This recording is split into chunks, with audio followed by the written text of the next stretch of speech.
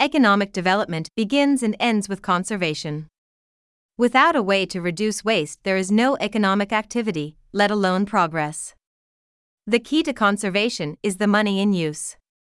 Conventional economic development projects have consistently failed to appreciate the part money plays in creating and perpetuating waste. Economic development projects that waste money, waste resources, are not green and ultimately fail. Green money projects focus on eliminating economic waste by creating and using green money. Green money projects can be initiated with as few as 3 account holders. When money is not wasted resources, waste is also eliminated.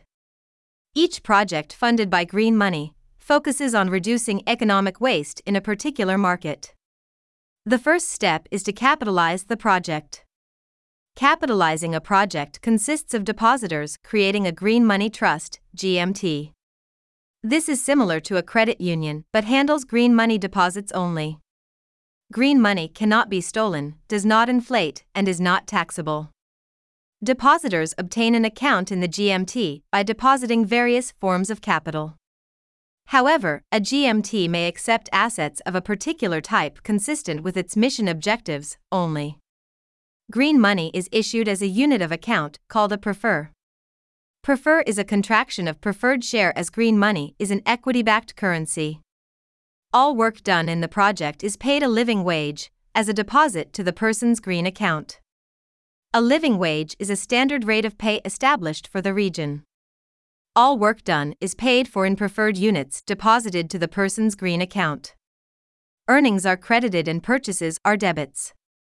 To begin the process and model how the program operates, the assets of a ceramics business valued at approximately $100,000 has been made available.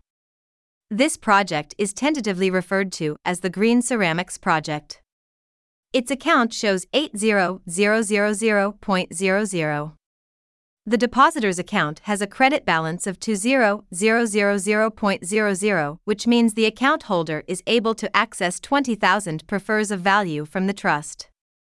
Those who wish to participate in this program help create ceramic products.